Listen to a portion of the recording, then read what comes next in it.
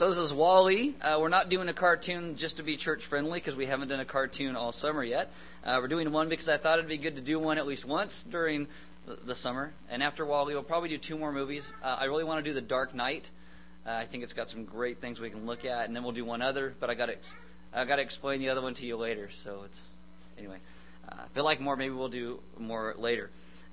When we come to movies, I always think, what does it mean to enjoy entertainment? Because entertainment is not simply shutting off our minds and just saying, oh, mindless entertainment, because nothing is mindless. All storytellers are trying to tell you something by their movies and what they say. There's a message in it, even in cartoons. I think there's a lot of cartoons that people just say, oh, it's a cartoon, it must be okay, and there's some crazy stuff in it that parents allow in their homes, which shouldn't really be there. The guy who wrote and directed Wall-E is a guy named Andrew Stanton. This is the guy right here. Andrew Stanton, he has had interviews in World Magazine and Christianity Today, and he is unashamed about the fact that he is a believer in Jesus Christ. This is also not the reason why I picked Wall-E. It just is kind of a fun little thing. I didn't even know it until after I picked the movie Wall-E to do, and then I was researching some stuff, and I found out he was a believer. If you go to our website after tonight's done, you can read the interview he did with Christianity Today. We'll put the article and the link up for you on our website. And Andrew Stanton said this. He says, my biggest thing is that people enjoy, when they go to movies, they have a good time, that they really get transported and feel something. Because to me, a great story, a great movie is that it made you care about something. And typically, that's because you've tapped into some truth. Truth isn't always pretty, truth isn't always fair, and truth isn't always inviting. But when you tap into truth in the right way, you can't ignore it, and it touches you to your core. So he says this is why he enjoys good movies, and he tries to write good movies for that fact. I believe all directors, all writers try to convey something to you in the movies and the stories they tell, which is absolutely true because of Wall-E, because I believe we are all made in the image of God. We are all storytelling creatures in some way. Many times our stories are tainted by our own bias or our own darkness, but we still try to tell stories anyway. So as you watch Wall-E, try and see what evokes inside of you, what Andrew Stanton is actually trying to say to you. I'll give you just a few trivia things for the movie before we hit it. The only 2 voices you might recognize in the movie is Sigourney Weaver. She plays the ship's computer. And there's a guy named Fred Willard, if you're a fan of like Best in Show or something. He's like the guy who is in charge of the company that makes the ships and actually made Wall-E. Most of the robots are voiced by a guy named Ben Burt, and he does these through mechanical sounds he created in a junkyard. It's interesting. Some cool tidbits also. Wall-E stands for Waste Allocation Load Lifter Earth Class. EVE stands for Extraterrestrial Vegetation Evaluator, even though she evaluates all the vegetation on Earth. It's kind of crazy. And MO, there's a guy named Mo later in the movie, and it stands for Microbe Obliterator. He's a cool dude, this Mo. The makers of Wall-E, they actually consulted Roger Deakins, who is a live-action director, because they wanted him to give them ideas of how real light would look in any situation. So they go back and redid the movie with real lighting, so it would look like a real movie. So the film contains numerous references to Apple computers, and we're all Mac fans. Okay, maybe not. In Wall-E, when he's fully charged, he makes the boot-up sound that most Apples have had since 1996. Wall-E watches his favorite movie every night on an iPod. There's a villainous ship's computer in this, and it's actually voiced by Apple's text-to-speech called Macintalk. It's actually voiced by that, which is interesting. Eve's design, you'll see in the movie, is actually a throwback. Because what they tried to do is they tried to take Wall-E's like the old Apple IIe and Eve's like the new iMac. And so they got this whole idea of trying to make, so what would this look like in robots? Well, you got the picture of Wall-E and Eve next to each other? Oh, there you go. So they tried to do Wall-E and Eve. So, kind of thing. Eve was actually co-designed by Apple's senior vice president, Jonathan Ive, and he's the guy that's responsible for the design of the iPod. The insect sounds in the movie are made by locking handcuffs. Oh, that's cool. The cockroach chirps are sped up raccoon sounds. The wind is actually Niagara Falls, recording of Niagara Falls. The logo on Eve's chest that appears after she gets the plant, it's the same logo used by Disney's Epcot, The Land. It's the same logo that's used up until 2005. When Wall-E leaves the Earth, hopefully I'm not giving it all away. When Wall-E leaves the Earth at one point, as it leaves the atmosphere, the satellite you see is the Russian Sputnik 1, which was launched in 1957. Just so you don't get bored and wondering where's all the dialogue in the movie. In the first 5 minutes, there's some billboards that you see, but the first dialogue between Wally and Eve doesn't take place until 22 minutes into the movie, and human dialogue doesn't take place until 39 minutes into the movie. Andrew Stanton, the whole team that wrote and put the movie together, at lunch when they were doing this, they would watch old Charlie Chaplin and Buster Keaton movies because they wanted to see how you did a movie without too much voice acting. They wanted to see how do we put this together so the acting is just done by what you see. Andrew Stanton and Pete Docter, the two guys who had the brainstorm for Wall-E. Pete Docter is also a believer. He wrote the movie Up, which just came out a little bit ago, and we also on our website we'll put the link to the interview with Christianity Today with Peter Docter as well. They actually outlined this movie before Toy Story ever came out, back in 1995. And they didn't resume production on this until after Finding Nemo came out. The seats on Wall-E's Earthbound space pod are reminiscent of the pull-down restraints used in Disney rides. Picture that? No? No, okay. And there's a people transportation mover do we have that one? This is the idea. If you haven't seen the movie, you'll see the humans in it, and they're all transported around in some way. And they're transported around basically by this idea. They took this idea, the people mover at Disneyland, and they said, this is what we're going to do to the people in the movie. This will be great. And so that's what they actually did. Wall-E is the first Pixar movie nominated for 6 Academy Awards. And all robots in the movie follow 3 robotic laws that were outlined by Isaac Asimov. And these are the 3 laws. A robot may not injure a human being through inaction or allow a human being to come to harm. A robot must obey any orders given to it by human beings, except where such orders would conflict with the first law.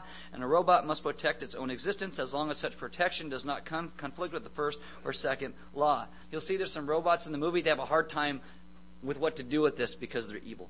But, according to Andrew Stanton's commentary on this movie, the names are caricatured that you see of the ship's captains. If you haven't seen it, you'll see a place where you see the ship captains of the ship where the people are living on. And these are all representations of different people on his Pixar team. So they kind of put all those people in the movie. The years listed, you'll see how long each captain had his term of service to be. They're all over 100 years. And if you add them all up, it adds up to 666 years. Kind of interesting.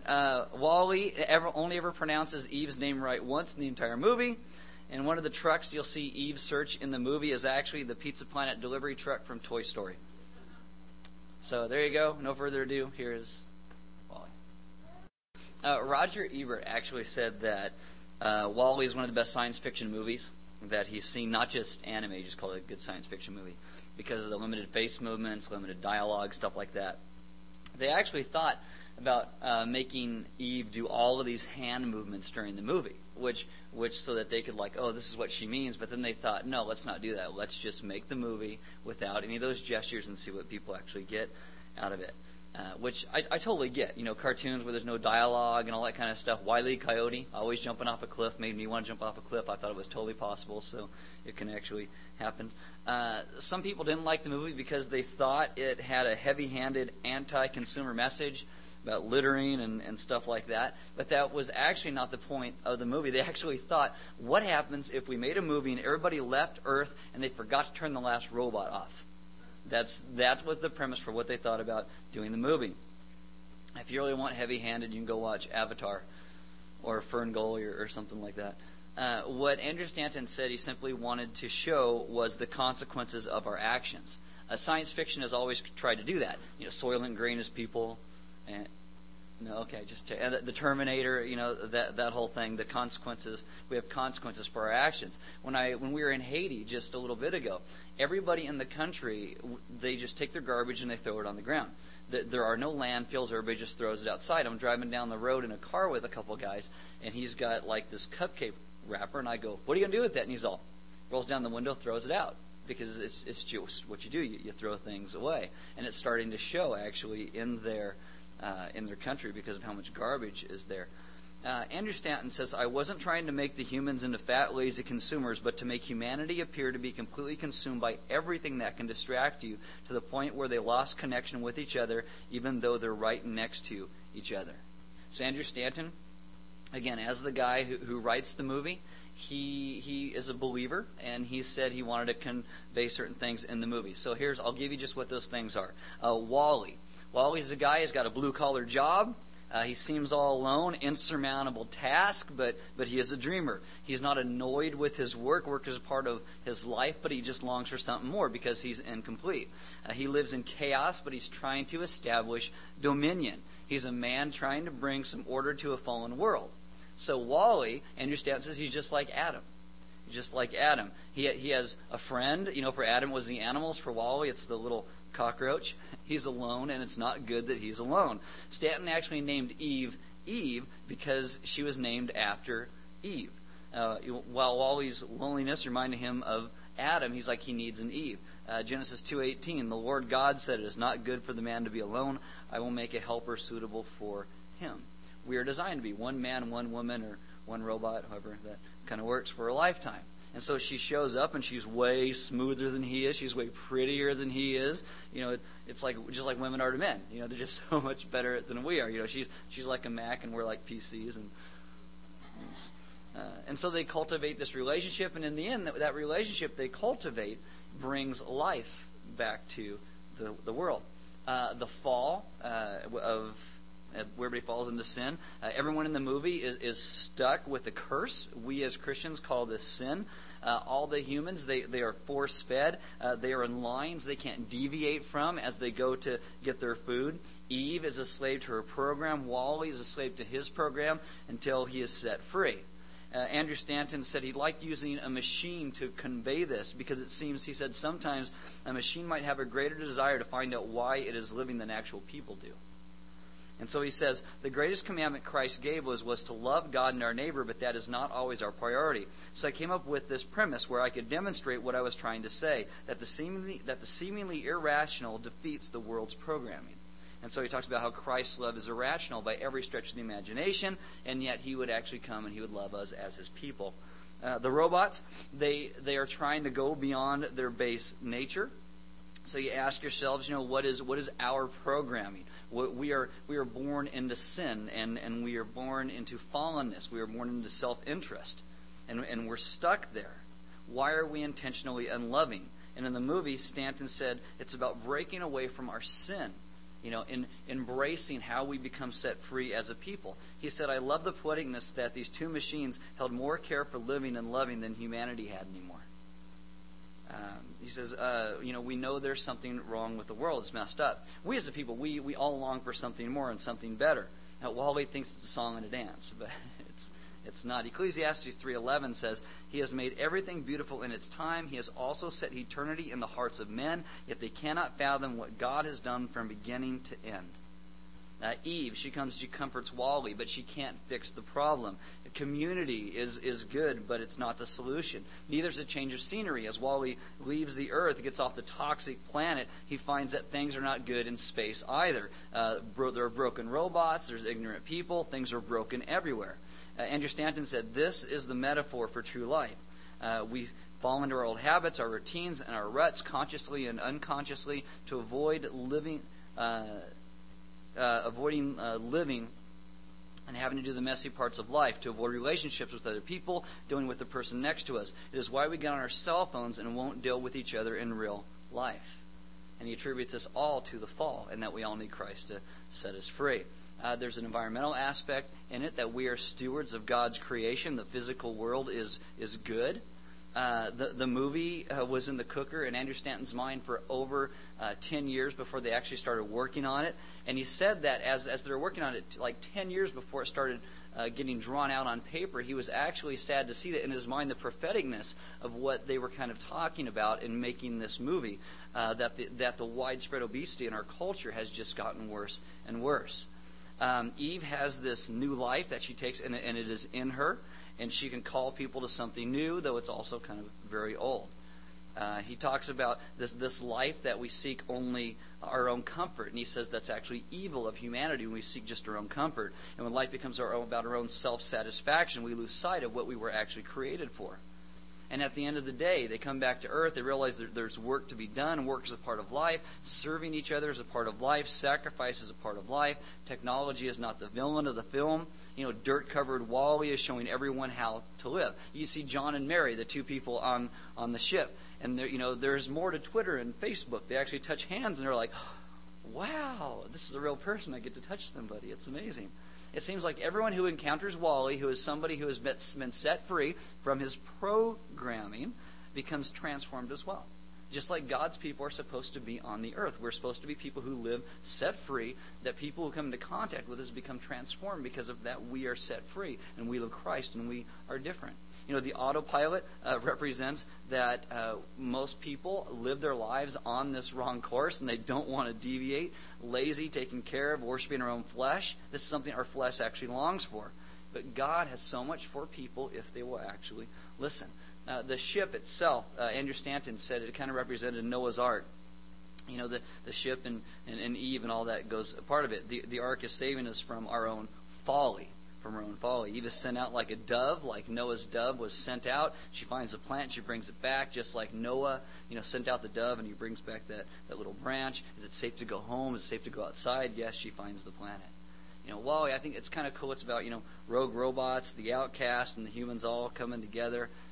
Everybody gets united, tears down walls that keep people separated.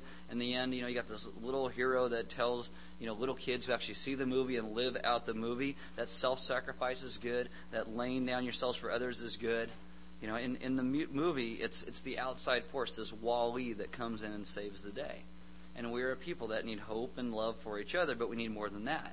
Because it is about our Creator who steps into creation to save us, to free us so we can break free of the sin, our programming, and follow Him. We live in a world full of distractions and suppression and voluntary enslavement that slowly kills us, just like the people on the ship.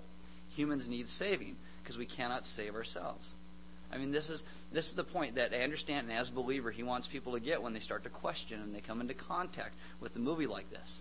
That Jesus has come to open our eyes so we can be people who are born again and live differently. A movie will not change things, and if you're really waiting for a little garbage compacting robot to roll in here and save the day, you're pretty lost too. He says, you need Jesus to save the day. And this is what Jesus does.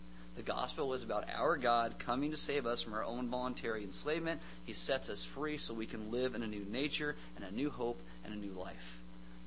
And Andrew Stanton, again, tries to put all that stuff into the movie in such a way that people relate to it and they go, oh, wow, look at that. And one of the things, like this movie as he did it, as also with the Book of Eli, the guy who did that, who is not necessarily a believer, but these two movies, both directors said, we wanted people to walk away and be able to talk about something from the movies. We wanted them to actually have discussion about what this entails for us as a people.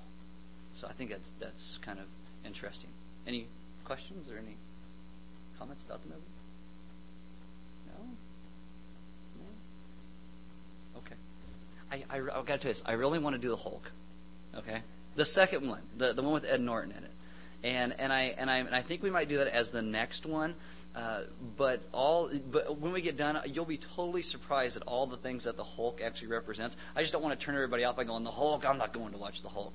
You'll be surprised at really what the Hulk represents. It's kind of interesting. So I really want to do that. Let's pray, and I'll send you guys out of here. Father, thank you so much for being a God who steps into creation to save us when we are people who get so captivated by our own self-interest. We ask that you would make us into those people who are set free from our sin so that we live a life that shows everyone around us that they can be set free as well.